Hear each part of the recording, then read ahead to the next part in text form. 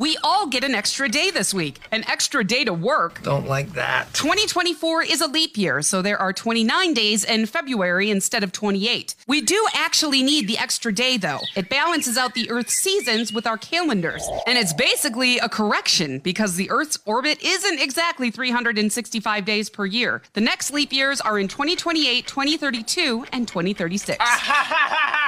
Shut up! What the hell is that? Stone on Air coming up. Completely unsanctioned by the church. Stone on Air. Whatever, let's just do this. Stone on Air. That's exactly what I wanted to hear. Give human beings opportunity, and you'll be absolutely shocked with what people do with it. Stone on Air coming up. Stone on Air.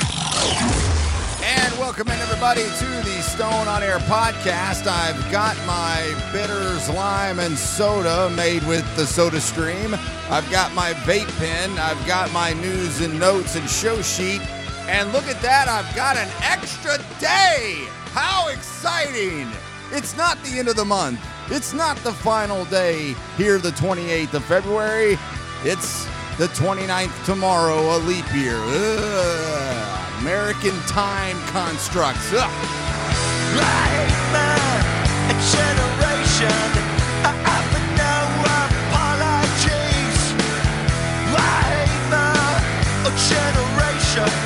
And I don't care about the leap year thing. I know it means something and it matters, so they say. It's just that we're about to change the clocks again, which is the good time, but still as equally as infuriating as it is in November, it is at this time of year as well. Just leave it to America to do this calendar, clock, and time in just the most odd fashion. The Earth spins at the rate that it spins. Time is what it is. We can call whatever we want it to be. There's every year at some point, usually about the time the clocks change. My name is Brian. This is the Stone on Air podcast, by the way. Thanks for joining me. I'll lay out the show here shortly. Every year or twice a year, there's a social media post about that if we would just change to 13 months and then every day have 28 days in it. I'm making it up now because I'm not looking at it. And I've never done the fact check on it, and I don't know if it's true. It doesn't really matter because, again, you can construct this however you want, but that every month would start on a Monday and end on a Sunday and something along those lines. And if that is true, which I hate how that's one of my biggest pet peeves in this world of content and sharing information is, well, if this is true, then let me tell you. Okay, but so I'm going to break my own rule. If it is true, then should we do that? Whatever. I don't know. But, so you got an extra day in February. Woo! Happy, joy. Well, welcome into the show. Thank you for finding it. It is each and every Wednesday here in the city of Chattanooga. Thousands make it their midweek download destination. And I thank you if you are a longtime listener or a sometime listener or a brand new listener, all the same. Coming up on today's show, in the final segment of the show, I joined Clint Powell, a local marketing guy for the most part, sales guy, sales executive type through the radio industry and many other industries, and now is rapid fire podcaster. I mean, the guy's got so many different avenues that he does in his podcasting portion of his life at this time, and he does a pretty good job with it. And he invited me on his show during the break, and he released that the same day we recorded it this past week. So I'm going to play you portions of that. If you are newish to this show, that segment will give you a little bit more of an idea of how this show goes. If you're regular, then it won't offer you anything new. So feel free to check out if you would like. Coming up in the second segment of the show, I am going to give you a new idea, a new concept, a new gambling concept for March Madness that will blow your mind if you're into this kind of stuff. It'll make you think that filling out a bracket is silly elementary nonsense. All the while, we'll also talk to you about how terrible gambling is for the youth, all of Americans, and sports in general. Kind of combine that all into one. And then here in the open, no audio for you. Just going to hit a few things here. Some of it matters.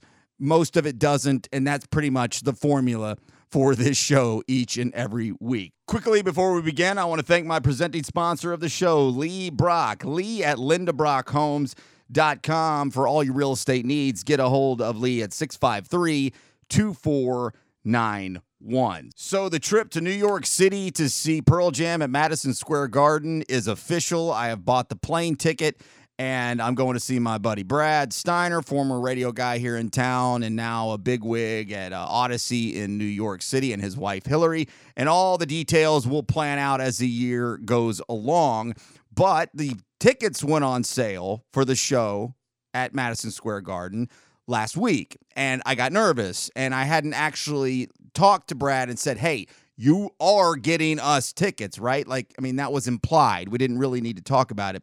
But I just was getting too damn anxious, and the tickets were about to go on sale, and you got to get into a what do they call that? Pre-registration something or other online portal. And I texted him last Thursday. Tickets go on sale the next day. I said, just to make sure, and hopefully it's a dumb question, are you for sure able to take care of PJMSG ticks?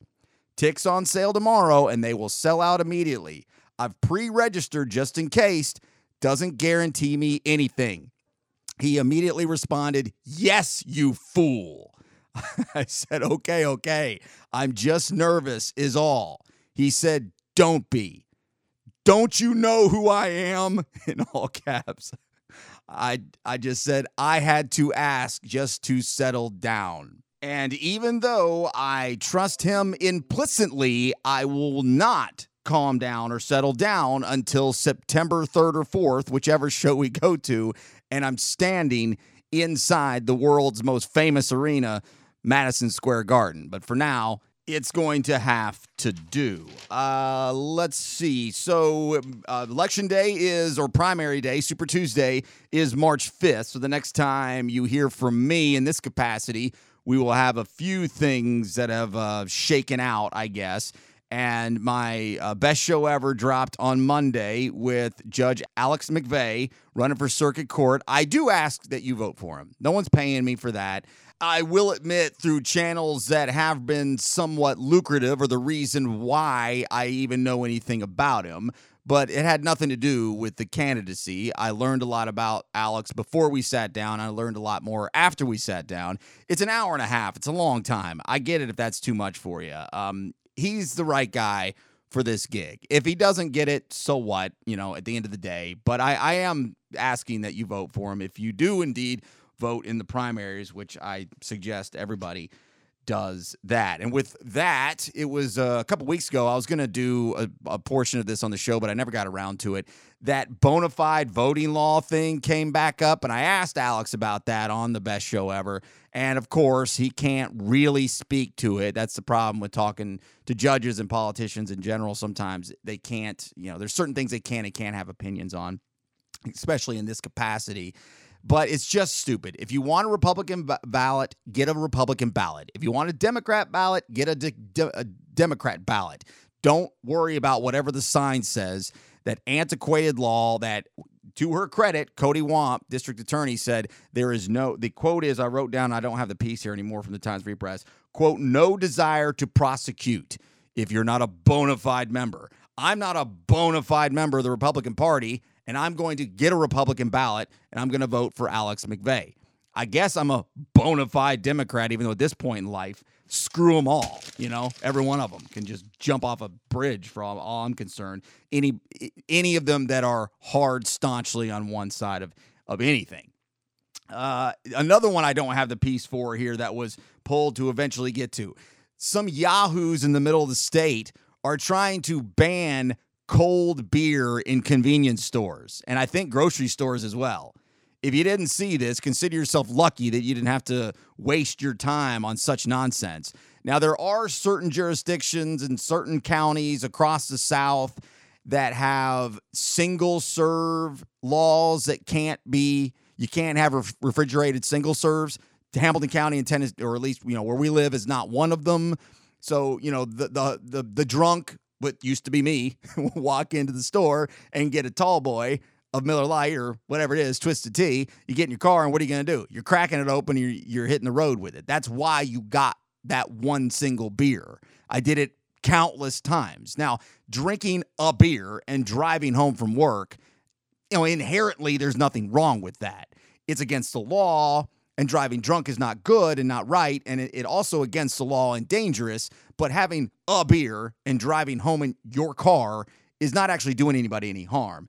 But these couple of yahoos are trying to ban all refrigerated beer, all of it, which would completely disrupt the entire orbit of all convenience stores and grocery stores. It's completely dumbfounding what these buffoons that run our country decide is important on any given day. I'm going to get to the vote from the city council. Spoiler alert, here in a few minutes. They did approve the funding. I'll get to that to wrap up the open.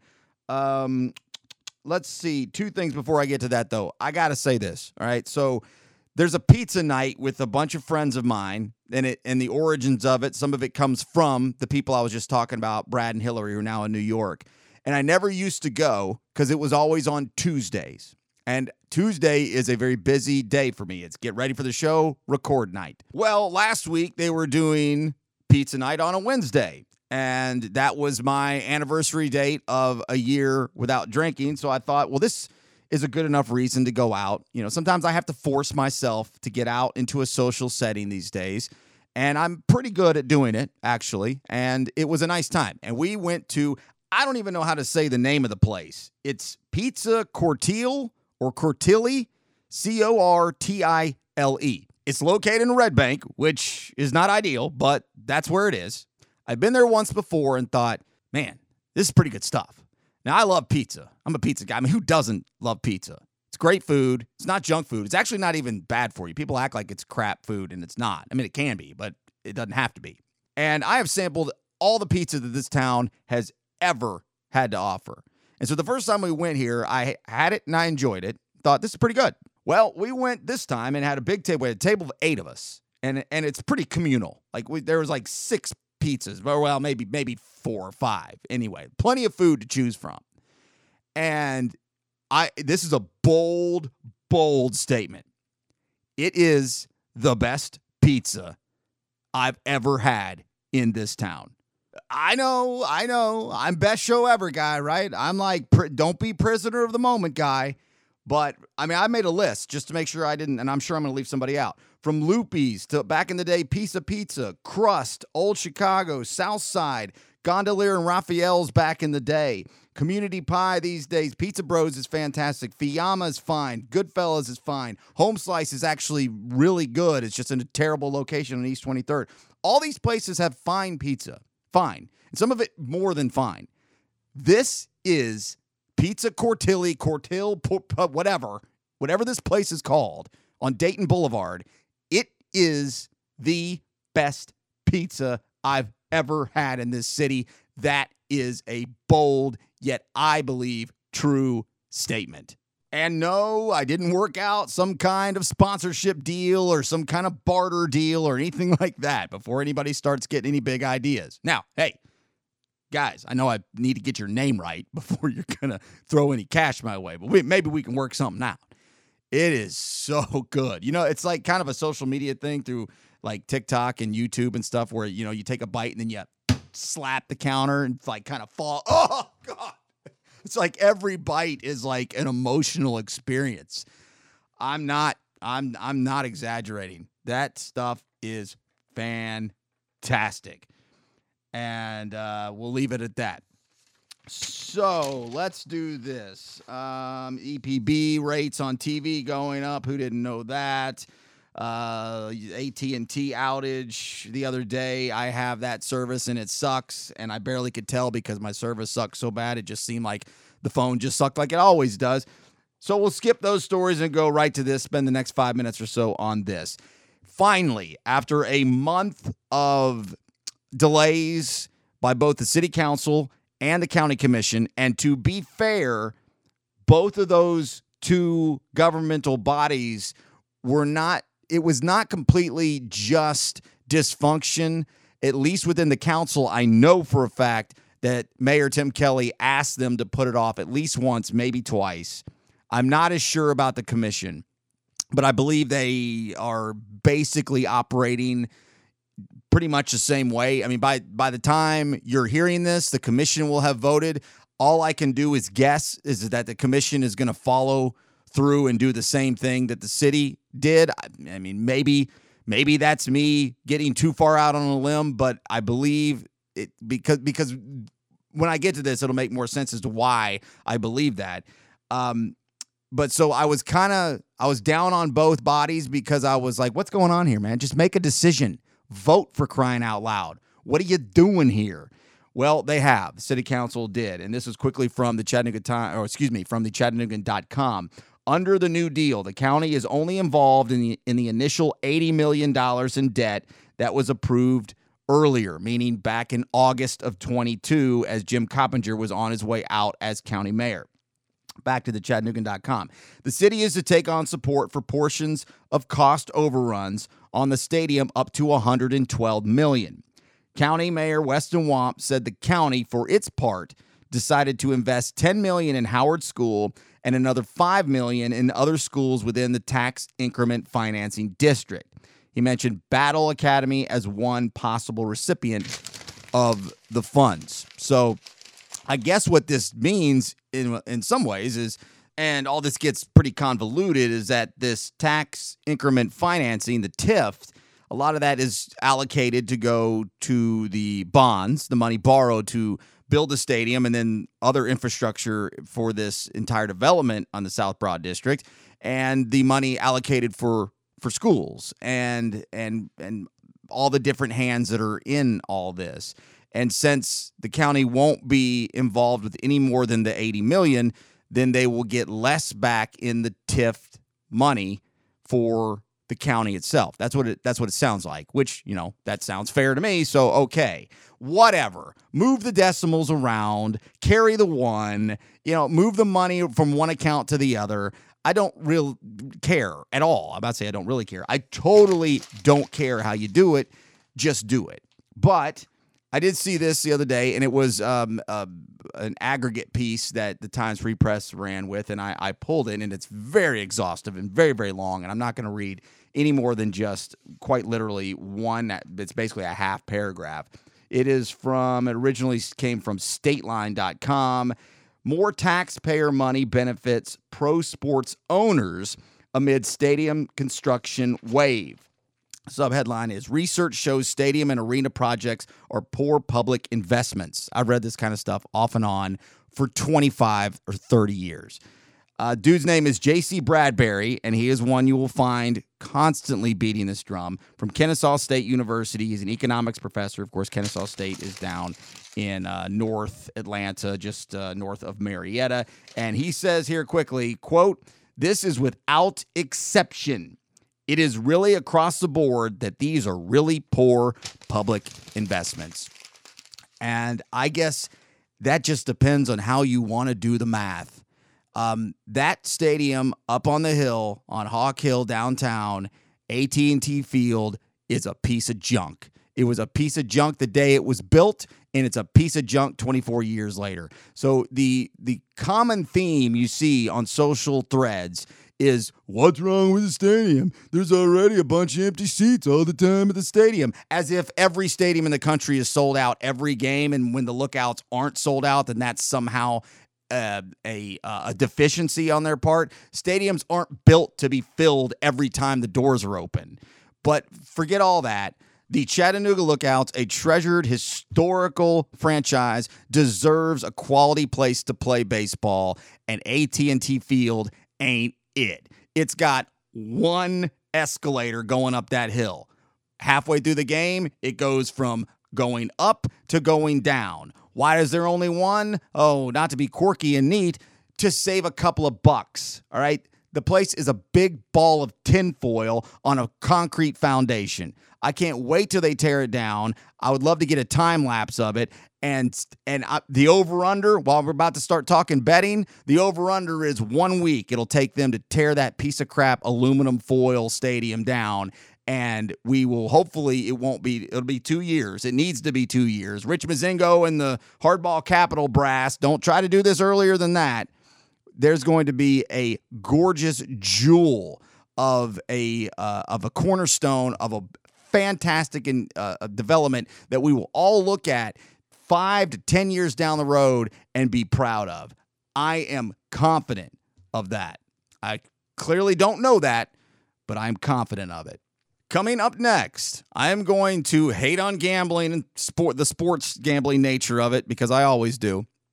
And then I'm going to contradict myself by giving you an idea that will blow your mind if you enjoy small stake wagering on the NCAA tournament March Madness. And let's just be honest, a lot of people from all walks of life, the old stupid filling out the bracket thing, a lot of people enjoy that kind of stuff. And that's what that is, low stakes gambling. Well, you're going to think that's the dumbest idea you've ever heard after I tell you about this new one that everybody I have talked to in the last 2 or 3 days have never heard of before. That and why gambling sucks next. More of Stone on Air coming up. I'll go ahead and make sure you get another copy of that memo. At StoneOnAir.com. So I was doing some personal budgeting that I do most every month, and I was taking a look at my Amex and saw that I'm still getting charged. It's $2 a month for the Wall Street Journal. And I thought, well, I'll keep that, and then might as well go take a look and see what's on the front page. And what do I see?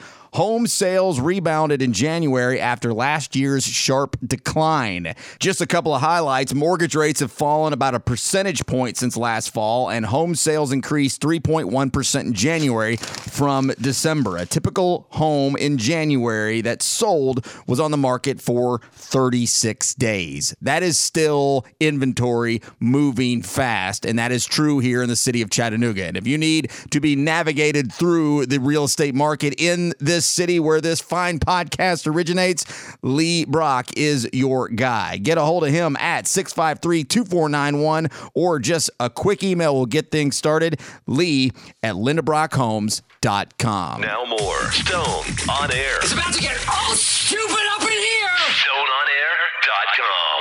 So we've got legal sports betting in the state, which includes NCAA player props. But holy frick, Matt, the numbers involved here. 27% of Power 5 schools have reported a gambling-related issue, either a player wagering or being harassed, versus 3% in 2019, which is when all the governors came off our society. You know what? It's not really going to matter if I dog this game and I get an under on my individual player prop. We're going to lose, and by a lot. What's it matter? Folks, every one of us has thought that. So are kids on almost every campus where you can bet like this. This is The Beaches. I am head over heels in love with this band.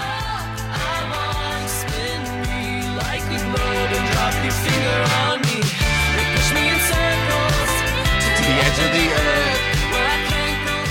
4 women, I said in their mid to late 20s last week. I think they're probably closer to early 30s. And I just can't stop listening to it. There's Sunday at Bonnaroo, and the Beatles might as well be in town as far as I'm concerned. Oh my God, I can't wait. The song's called Edge of the Earth. It's just so great.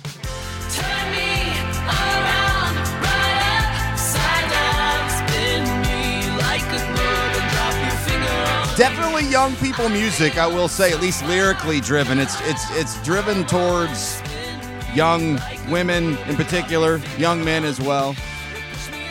Maybe I'm living a little vicariously through it. That rejoin is from one of my favorite radio shows ever, Chuck and Chernoff in Atlanta, and they spent a long, 10-minute, 15-minute segment talking about these individual stories from Ohio, I believe. Where it's from is not important because it's happening all over the country, where kids are getting influenced and harassed in certain settings by people who are placing bets, and by other students, young people, old people, and with these individual prop bets. Just in case you're not familiar with what that is, that's just like, hey, somebody's going to go over under 100 yards today, or throw 5 touchdowns. Well, that's a bad example because that rarely happens, but run for 2 touchdowns or whatever. It's so convoluted and so intricate because of just how the business has exploded with the over half the states have have legalized sports gambling, and all these online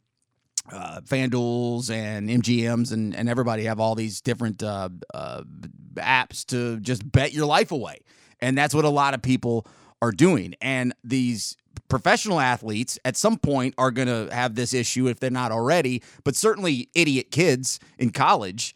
And yeah, how many times have you thought watching a game, how easy would it be to fix this? Like, I mean, shave points, shave yards. I mean, this would be so easy to do, especially in the collegiate level where there's like 300 teams and there's games wall to wall every weekend on every level. NFL, much more policed, regulated league. Other professional sports in America, same kind of thing. Certainly can do it there too, but not nearly as easy, and it's not like sports gambling is new. So this has been happening. Baseball was really the first to be really hammer on this, going all the way back to 1919. And the infamous Black Sox scandal, and I watched all the baseball movies as a child. Field of Dreams, Sandlot, Bull Durham, whatever other ones I'm not thinking of quickly. And what I loved was 8 Men Out, because that old White Sox, that classic old White Sox jersey and logos, I was always fascinated with. My family's from Chicago, so I loved Chicago as a young person. I still like Chicago as an adult, but I didn't quite understand the movie because I didn't quite understand gambling. But I understood that they were throwing games, and I could at least digest that. I mean, that movie came out in like 1988. So I'm like 8, 9, 10 years old watching it. And at the end, they are acquitted in a court of law for throwing games. And the final scene is they're toasting champagne and drinking and having a party, basically, because they had escaped jail time. But as the movie is fading, the commissioner of baseball is saying, well, even though they were found not guilty, we won't have this in our league. And, to show, the hammer being dropped, they banned all the players involved in the Black Sox scandal of 1919 for life. And one of those was Shoeless Joe Jackson, one of the most famous baseball players of the 20th century. And part of it has to do with that scandal, but he was also one of the best players as well. And as a kid, I didn't understand it. I didn't get it. I'm like, why are they celebrating? They just got banned from the game for life, and they're celebrating. What? Obviously, as an adult, it makes more sense because they weren't thrown in jail because of it, because it was staunchly against the law as well. So fast forward 106 years or so, and this is now completely legal in most states, and I would venture to guess it'll be legal in all states. And on its face value, that's fine. I've gone over this in the past. You already know all the dangers of this with young people and their phones and the ease of it. And I'm going to run through some stuff on a Reddit post here in just a minute. And then I'm going to tell you the best way to gamble and maybe make a little bit of money during the March Madness NCAA tournament here in just a few minutes. But we have things like this. Like, this was circulating on socials, and I fell for it for a minute too. Told my dad about it, and I remember I told him, I specifically said, I didn't double check this one, so I wouldn't run with it until I did. But there was this post going around that the person who ran out on the field for the Super Bowl this year, and I remembered that they cut away from the field. Anytime anybody runs out on the field, generally networks don't show it to try to not encourage that kind of behavior. And the headline was, and this is through Twitter, which is completely more unfiltered than ever. You can think that's good, you can think that's bad, whatever, that's what it is. And it said, dude places $50,000 bet that there would be somebody running out on the field. And then, so how do you fix that bet? You place the bet, then you run out on the field. Because this is such a gray area now on what the rules are and are not, and what the law is or isn't, some bookies, some books, as they're called, could void a bet if they think that it is tampered with. That is certainly legal and within the guidelines and the terms of service, I guess you could call it. But that turned out to not be true. That wasn't a true story. But what was true 2 years ago was that somebody who was streaking at the Super Bowl had a bunch of his buddies placed a bunch of bets. And I did go look through all the fact finding on this one. It says acquaintances of the Super Bowl streaker, this is from 2021, placed several small wagers on online sports books that later were then voided. The streaker that was from this year was not part of this. But the point of it is this is so obvious of a thing that can be completely manipulated. And I don't think the average person throwing around a few bucks, throwing a little action on the game really cares. But from a guy like me and many people that I know who I at least used to would agree with me, sports are cool. Sports is fun. I've never needed to make a wager. Competitive sporting events, competitive team sports, just about almost any sport we're talking about, any competition, I enjoy. I think it's fun to watch. I don't need action on it to make it better. And for those of us that are concerned about the integrity of the game, knowing that we're watching something that is a tried and true version of what this fundamentally is supposed to be, this is a problem. And it might erode how much I care. Now, the thing is, pretty sure I'm in the minority on this one. And, everybody else who's making all the money is, the joke's on me, I suppose. But I have never placed a wager on a game in my life. I have bought a couple of scratch-offs, and those were 20-plus years ago. I've filled out a couple of those parlay sheets. Remember those things back in the day when somebody would come by your work or wherever you might be gathering with people, and then you would you'd circle the 5 games based on the spread, and then you'd tear off the perforated sheet at the bottom, and then you'd have your numbers circled, and then you would keep up throughout the weekend, and if you got all 5 right, you turn $5 into $125 or whatever it was. I never won one of those. I would like to think I only did that 2 or 3 times. Might have been more like 5, 6, 7, 8, but I promise you it wasn't more than 10, because it was real quick that I was like, losing money sucks. I do not like to lose money. Winning money seems kind of cool. Losing money terrifies the shit out of me. So I found this on Reddit. Which one it is doesn't matter. And then I'll get to how to make a couple of bucks on the March Madness, or at least a way to make it a little bit more fun and be completely contradictory. The headline of the thread is, the pervasiveness of sports gambling is going to ruin the NFL. Go back to the gutters, you degenerates. I'm so sick of hearing these old farts on the Sunday pregame stumble through parlays and shit. I think there's going to be a big gambling scandal in the next 5 years or so. I'd be willing to bet it'll be way before then. Another one says, I just don't know why it went from taboo to every single talking point revolving around it. And that's been my biggest thing for all these years, is I like to talk sports, but I don't like to talk spreads. I don't like to talk prop bets. And the people that do this, have this water cooler, as they call it, conversation, it's just idiocy, really, is all it is. Another one says, legally, it's just a term used to allow big corporations to do what they want, whether it be alcohol, marijuana, weapons, and guess what? Yes, now gambling too. It's directly correlated to the gargantuan marketing budget of online sports books. They are all losing an absurd amount of money right now, but had such an injection of cheap capital over the past 5 years that they can still sustain this momentarily. Give it a few years and the amount spent will be maybe 20% of what it is today, and content creators of every type will be changing their tune. That's an interesting point. Being able to influx all that money at very cheap rates and all the venture capital and all that went into these apps and these online sports books, that's an interesting thought right there. I am perfectly fine with sports gambling being legal, but I really wish we made it like cigarettes and banned advertising of it. Another really interesting thought.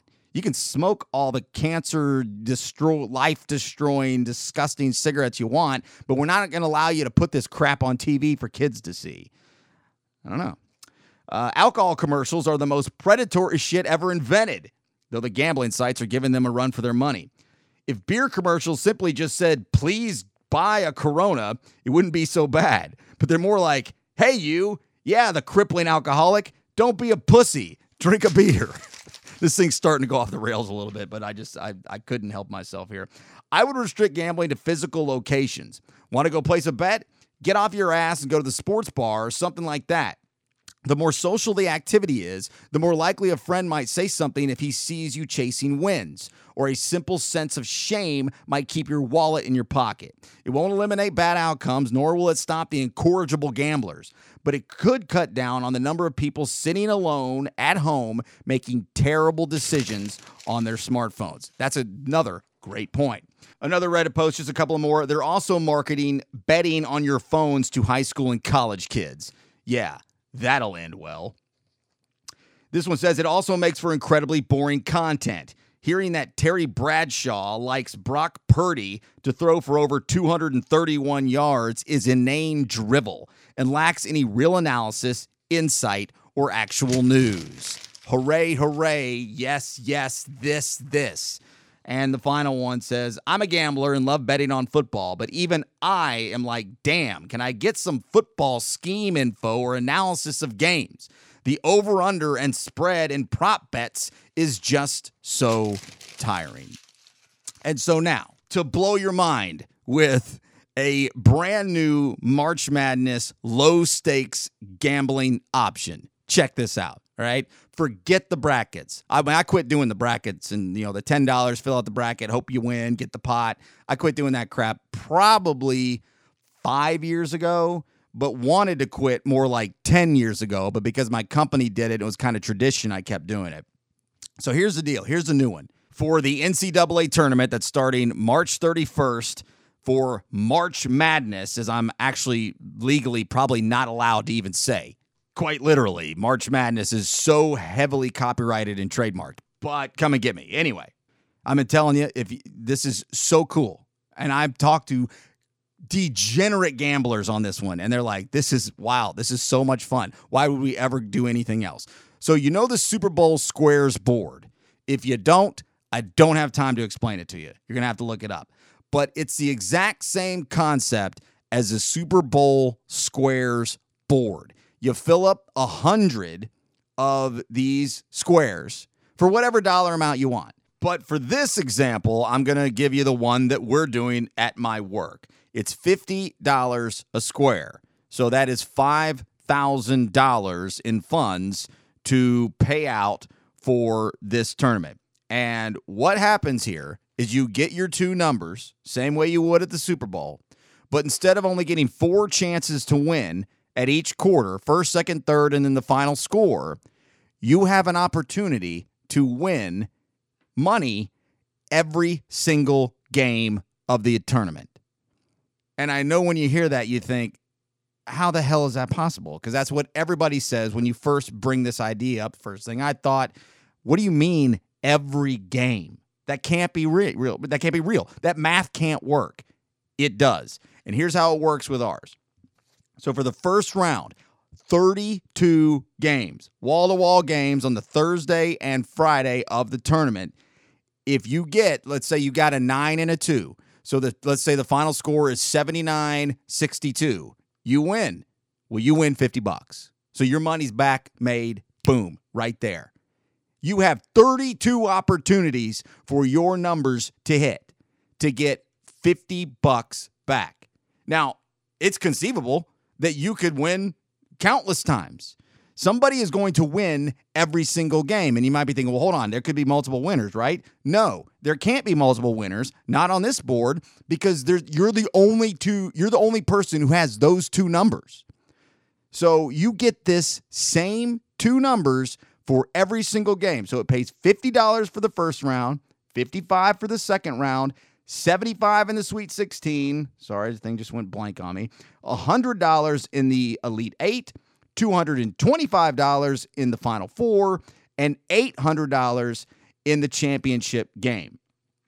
It is $50 a square, 63 chances to win, payouts all 63 games, and it's simple, but it's hard to digest because you're used to, if you're familiar with this, the Super Bowl squares as being much more simplistic. And this is simplistic. It's just nonstop action for $50. And I don't need it to make the games better, except I'll take a little. This is fun. This is people I know. This is stuff. This is camaraderie at the office, right? That's why I've always thought once upon a time that the bracket thing was kind of fun. I never won one of those. I threw away $10 a year or $20 a year on that. But it was still worth doing because it was it was more than gambling. It was something to do amongst friends. That's what this is on a bigger level, and especially for the gambler who wants to throw down a few bucks every time you're watching a game. Well, they're probably still going to do that. But this is a $50 investment to have a little bit of action on every single game of the tournament. And as soon as you win one, you've made your money back. Everything after that, for 3 weeks, is just house money, as they call it. Literally and figuratively. It is awesome. It's brilliant. I can't wait. And so low stakes stuff like this, I'm a fan of. So half the segment I tell you gambling's ruining the world, the sports, our youth culture, our lives, and the other half I tell you how you should do it going forward. If you need that explained anymore, hit me up and I'll tell you more about it. But I'm telling you, nobody's heard of it. No, I need to copyright this. Speaking of copyrights, I need to make some money off of this. Steal the idea and say it was mine. All right, so coming up next as we go out with the lovely beaches, my new obsession, I joined Clint Powell and During the Break podcast, and we ended up having an hour and 40-minute podcast conversation. That's just stupid long. Well, I've dug out about 6 minutes worth, and I'm going to play them back for you, if nothing else, to help cross-promote Clint's podcast, and because what the hell else am I going to do for the next 20 minutes? Hang tight, that's coming up.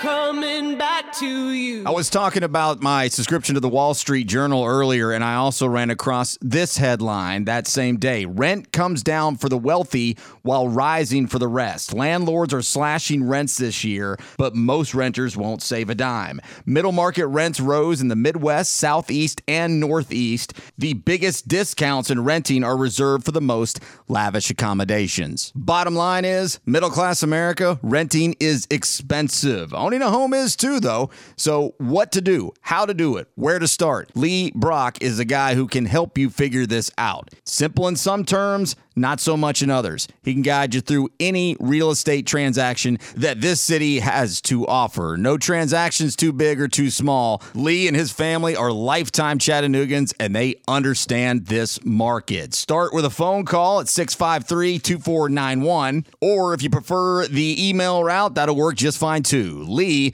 at LindaBrockHomes.com. Now back to more Stone on Air. That's exactly what I wanted to hear. StoneOnAir.com. If you want the latest on that story, you're going to have to really go out and find it. And how many people, even if you do care a lot about that, are going to spend a lot of their day digging through Chattanoogan.com or whatever they can get from the Times Free Press or wherever else on a social media to find out the actual numbers of a local story like that? They're not going to. But they can listen to my show, and I will have all that for you. Right. I watch the city council meeting, so you don't have to. Another thing that that's been fortunate for me in all this is that in the media world, it's always been my side hustle, second gig, hobby that pays a little, right? So like, I'm not trying to make a living doing it. It's not important that it's lucrative. It'd be better if it was. It's a lot of work. It's a lot more work than people think. But so I can still operate in that capacity that I don't have to be making a lot of money or even any money to still do good content. During the break from Clint Powell, this is more beaches. Everything is boring.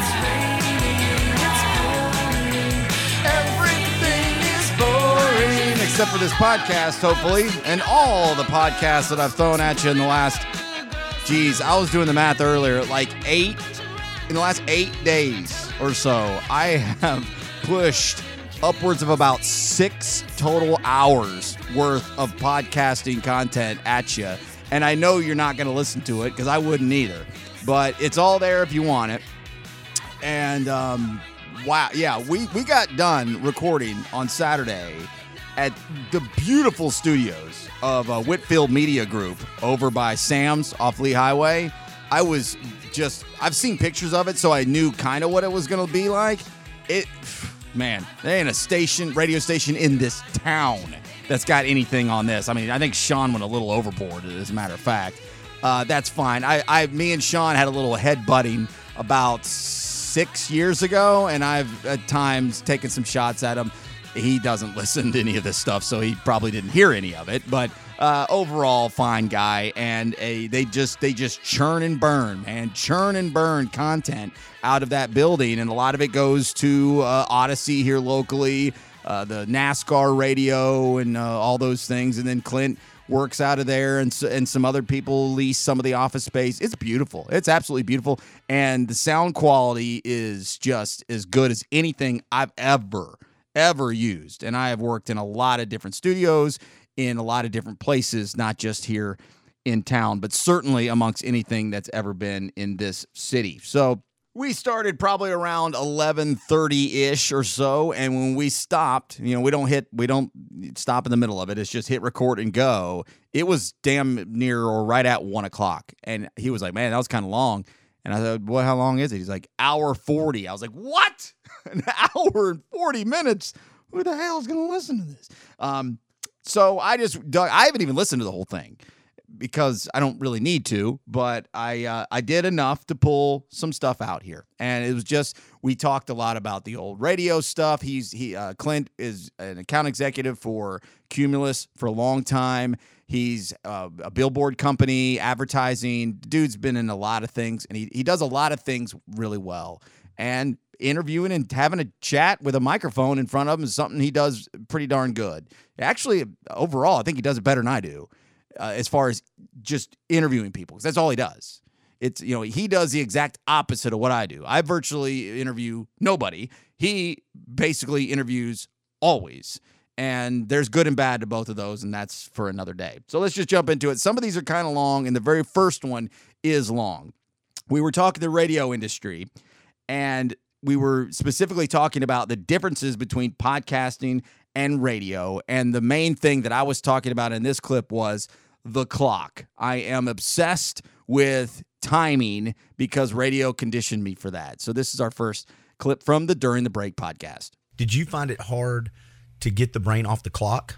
Did you have to battle that or not really? I still battle it today. Yeah. I have different thoughts on this, like Barry Corder, I know you guys have on in different capacities in this building and through some of these different avenues of shows. He gives me hell about it all the time. He's like, dude, you got to quit worrying about this clock thing, man. Yeah. Quit worrying about, the timing. Yeah. And I just don't, for what I do every week, I like to stick to a clock. To me, it keeps me focused, keeps me on point, and it's not a hard clock like a radio clock would be, but it's pretty. I try to keep it pretty tight, and that's because I don't want to ramble.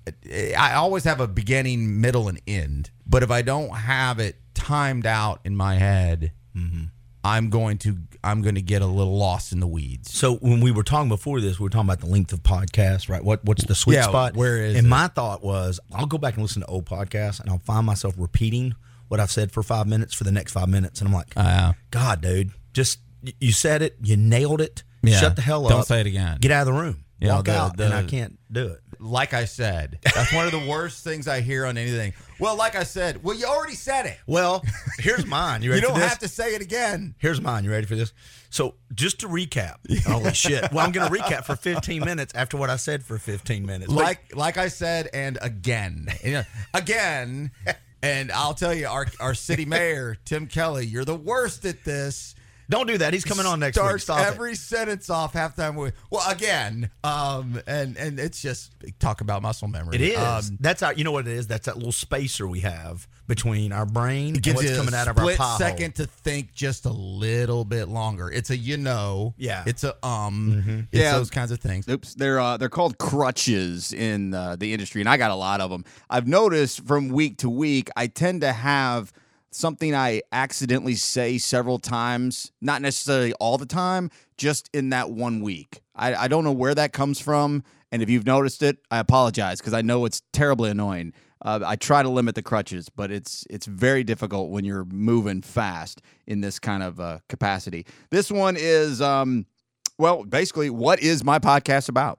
And to get back to the initial question about like what the show is, it's when I started doing it, it was an extension of the former radio life, and so I was conditioned to hit the headlines. I was conditioned to look at what is going on nationally and even internet, like that kind of topic content. And then I realized after a while, who cares what I think about any of these random international, national, political, not political sport. I mean, if it's something I care about specifically, passionately, or maybe even not so passionately, passion's a pretty strong word, but something that I have interest in, well, then that's different. But if it's just me grabbing what I think is trending as some guy here in Chattanooga who is not, I mean, this idea of trying to be, a national, I don't want to say brand, but a national outlet, I just realized that's just not what I do. That's not what works for me. Oops, sorry about the bad edit for me. I went ahead and stopped and pulled this audio real quick because I didn't want to try to paraphrase it. And I'm only going to play a minute of it. This is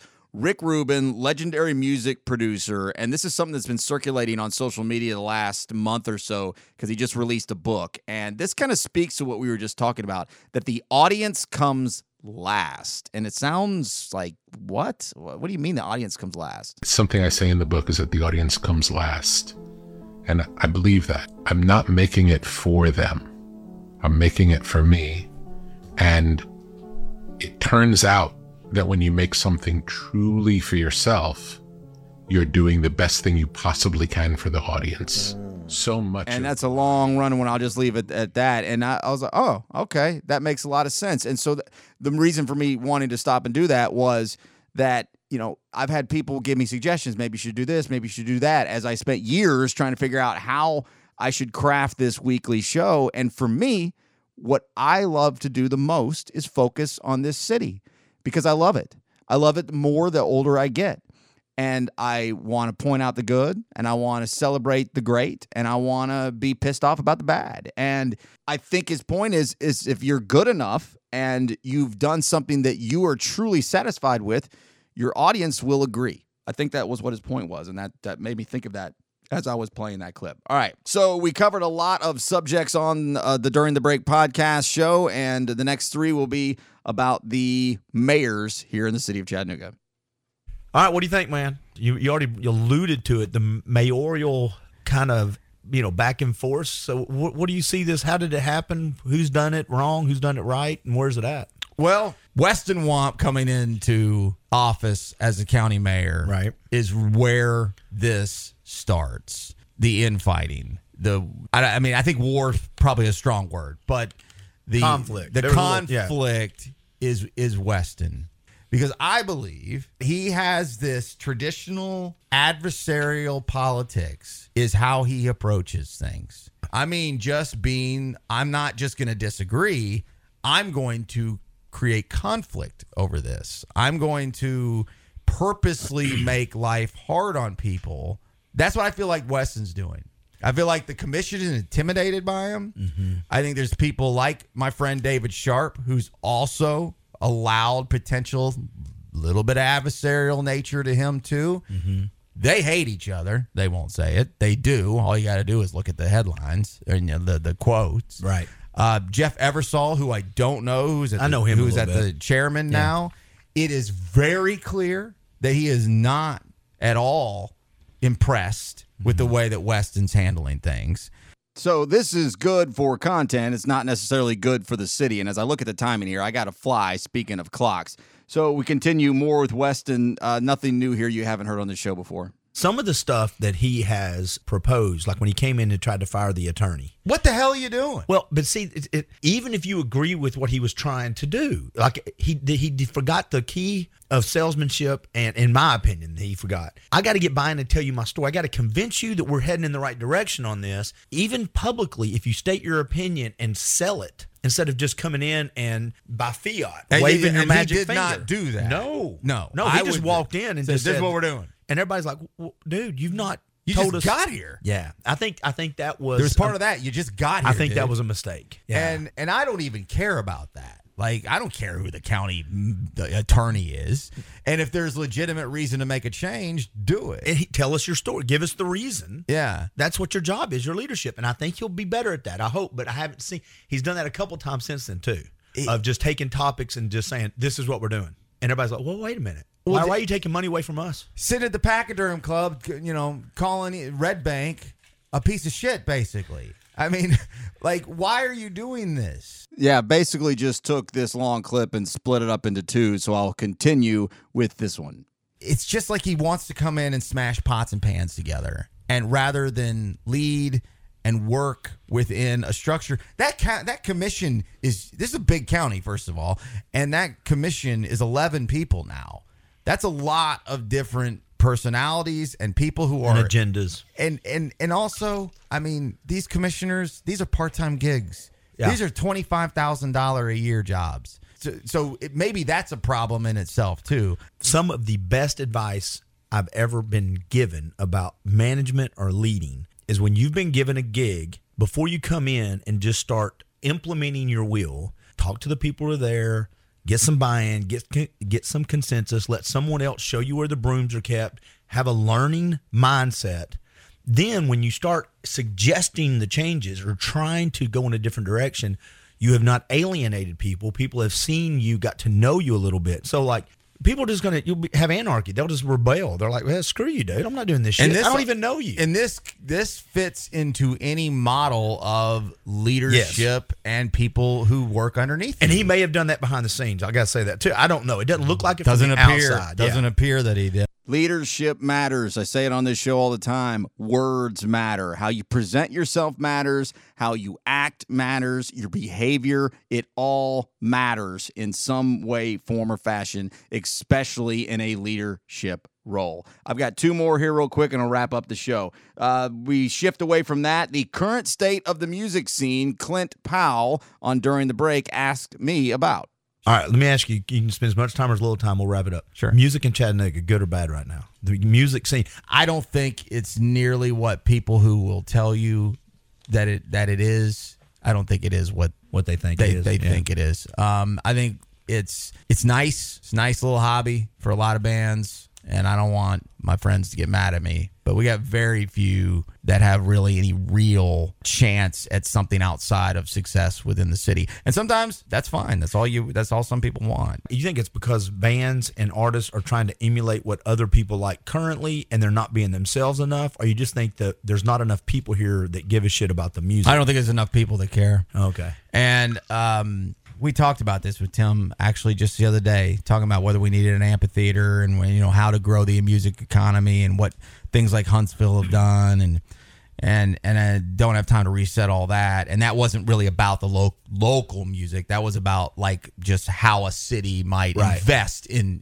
music related kind of infrastructure. Right. And I just don't think enough people care, and it's hard work. It's some of the hardest work in the world. And you will find that conversation with Tim Kelly about that on the What Podcast, which I am now a regular contributor on, a weekly show that we wrap up the show, or this one anyway, with Clint asking me about. Well, we just kind of started that.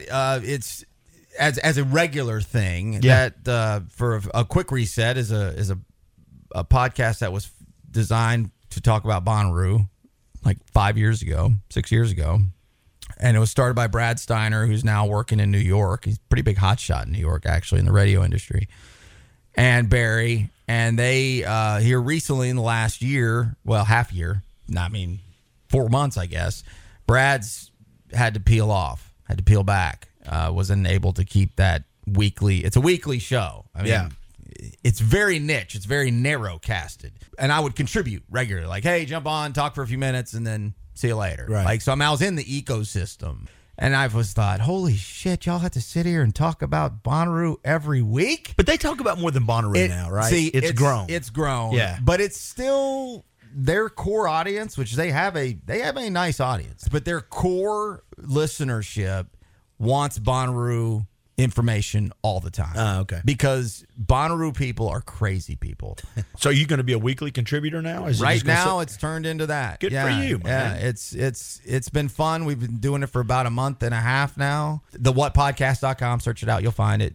Huge, great social media presence. Great, brilliant website. Better than anything I've seen anybody in town try to do, myself included. It's very, very well done. Video, all videoed, all superimposed graphics. It's highly produced. It looks great. Highly produced. Doesn't mean you're gonna like it, but it's a very, very well crafted podcast, video cast, all that. So it started off as an idea. Hey, Brad's pulling back. You want to maybe work your way in? I'm like, I'm kind of tired of not working for any more money. But yes, I can't say no. It's music. Because it's also my tick. We get a lot of perks. Yeah. A lot of perks. And I'm a big get a perk guy. Get a perk guy. If you ain't going to pay me, we're going to barter something around here. That's right. And it works well for it. Hashtag I'm a perk getting kind of guy, or whatever it is I just said.